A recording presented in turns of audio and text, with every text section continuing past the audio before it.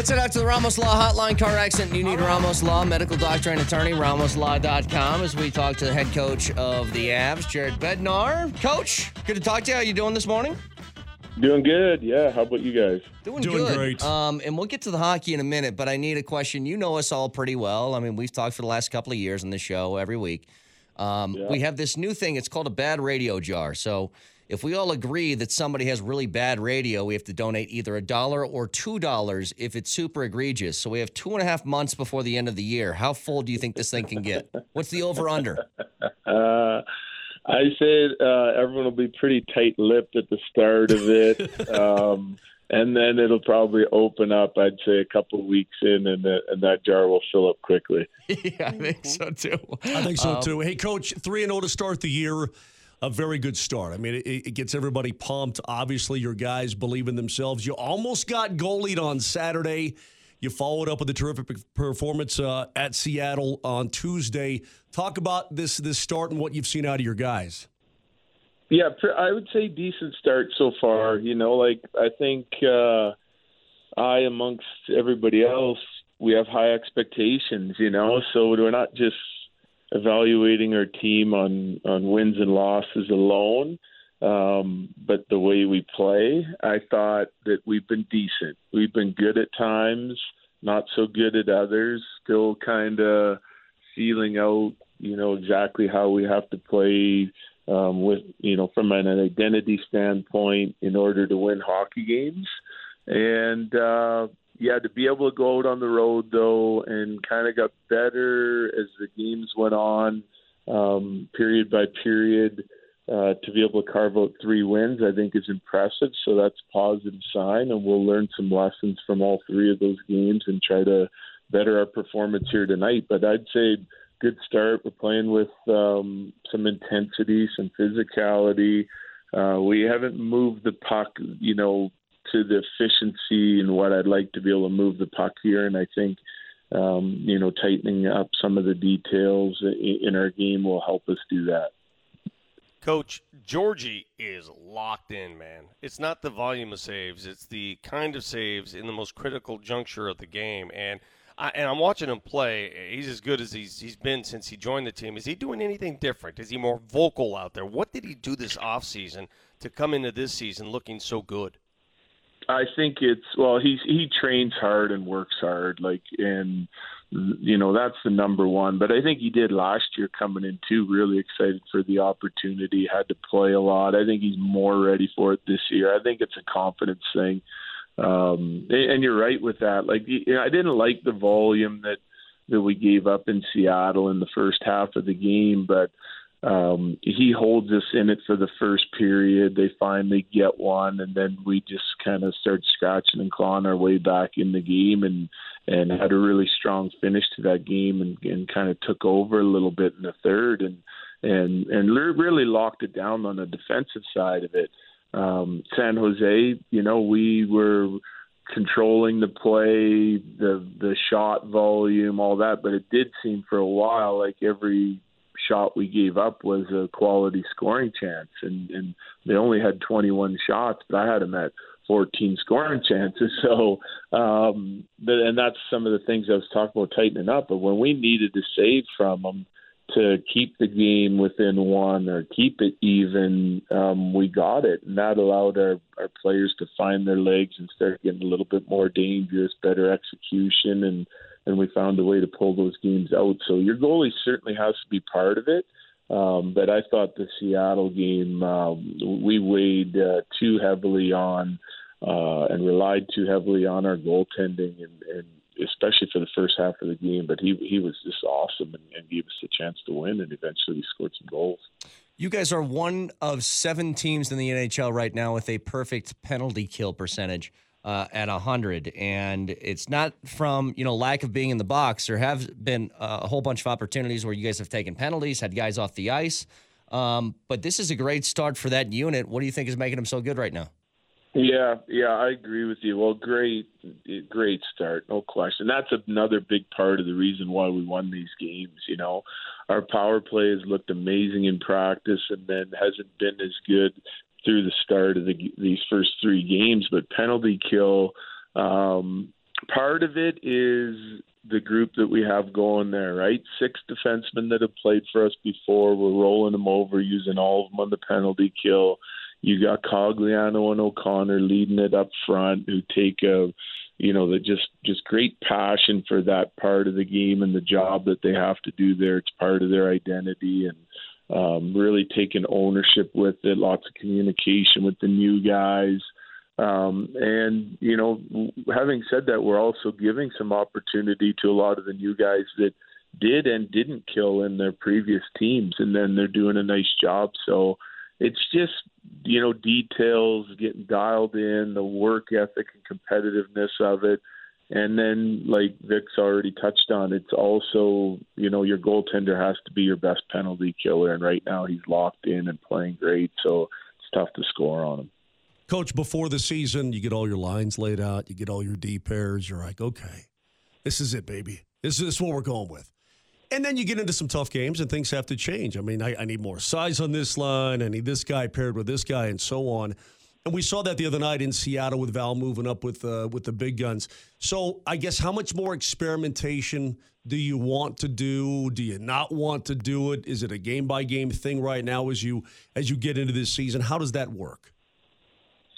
Well, let's talk top line. Like, I already know 2 guys that can go in there and help that line be amazing, right? And that's Nichushkin and Lehkonen. I can put those guys on that line tomorrow, and I know it's going to be a good fit. The longer they play together, the better they're going to be. But my job is also to make sure that the other lines are all balanced and contributing and creating and being able to suppress chances and shots. And I also want to give opportunity to some of the new players that we have coming in here and get and see what they can do. You never know until you try it. I felt that game was a big game for us. I wanted to move Val there. It's a tough matchup. So I moved Drouin down. Having said that, this is a run-and-gun team tonight that we're playing wide open style in Chicago. They're dangerous off the rush. They're giving up lots of rush chances and zone time on the defensive side of it.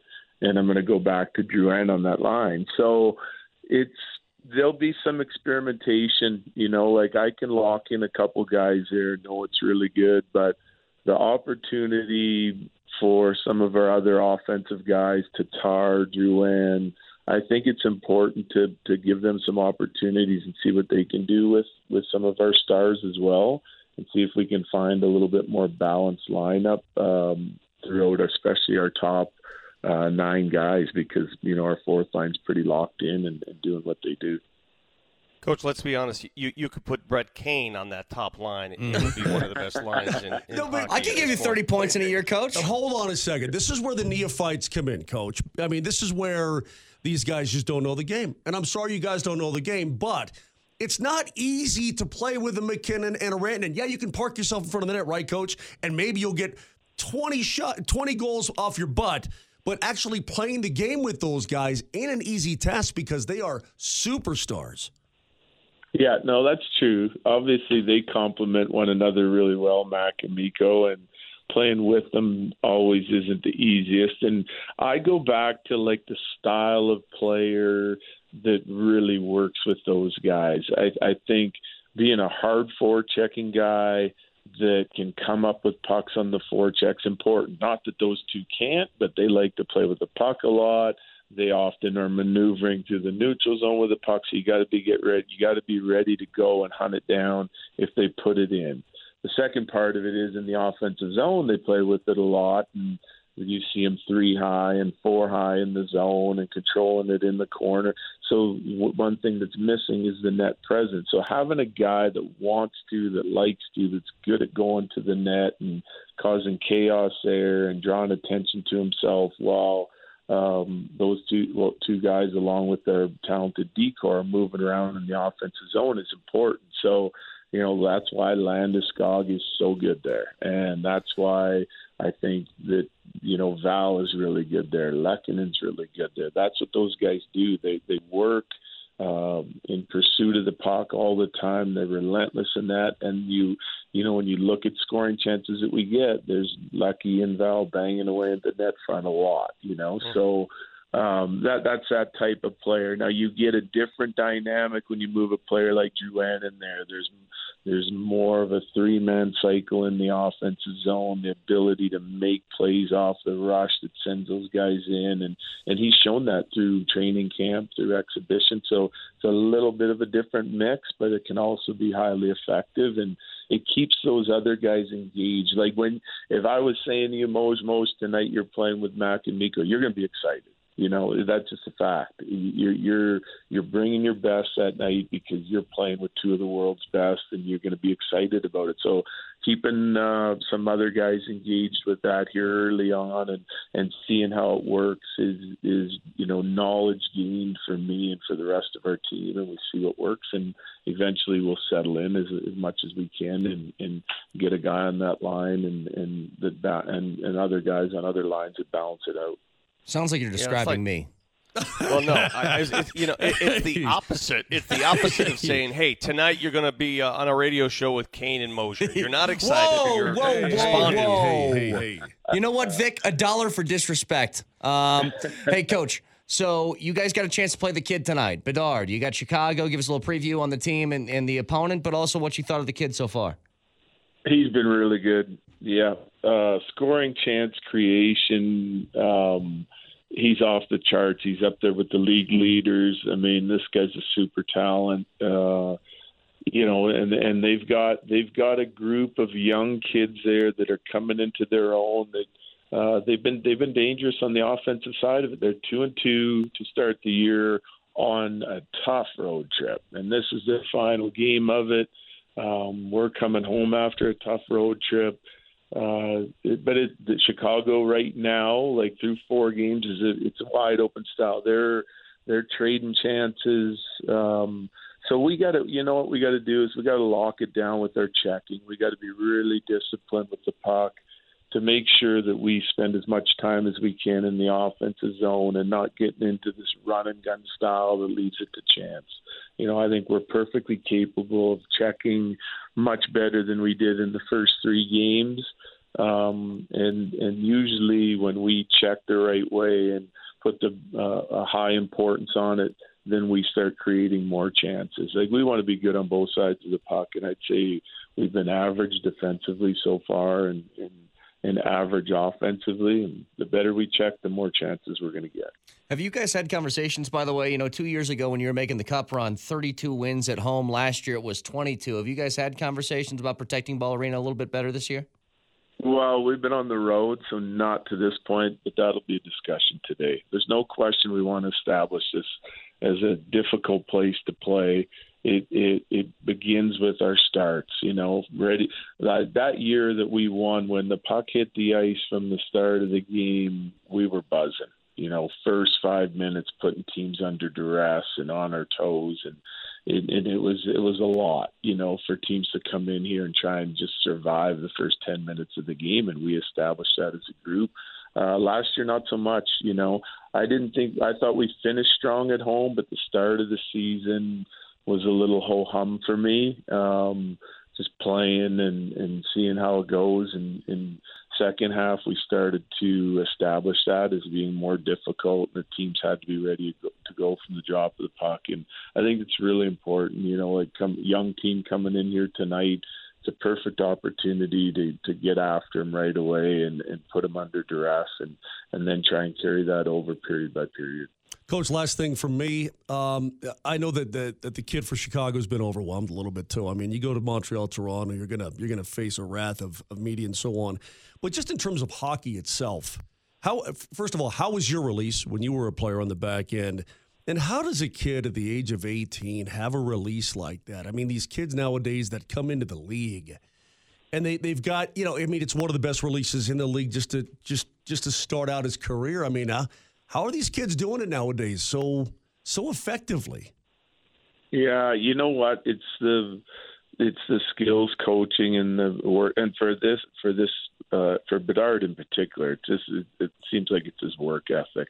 I mean, they're constantly working on things throughout, season, through the off season, starting at a younger age, working with skills coaches, etc., guys that can help them, and they have more tools at their readiness, and they're using them, and they're getting dialed in. And I mean, players like this guy don't come around every day, that's for sure. But you can see the young talent in the league, and the way they come in and how ready they are, and the way they've been training and things they've been doing, especially to develop their skills at a younger age.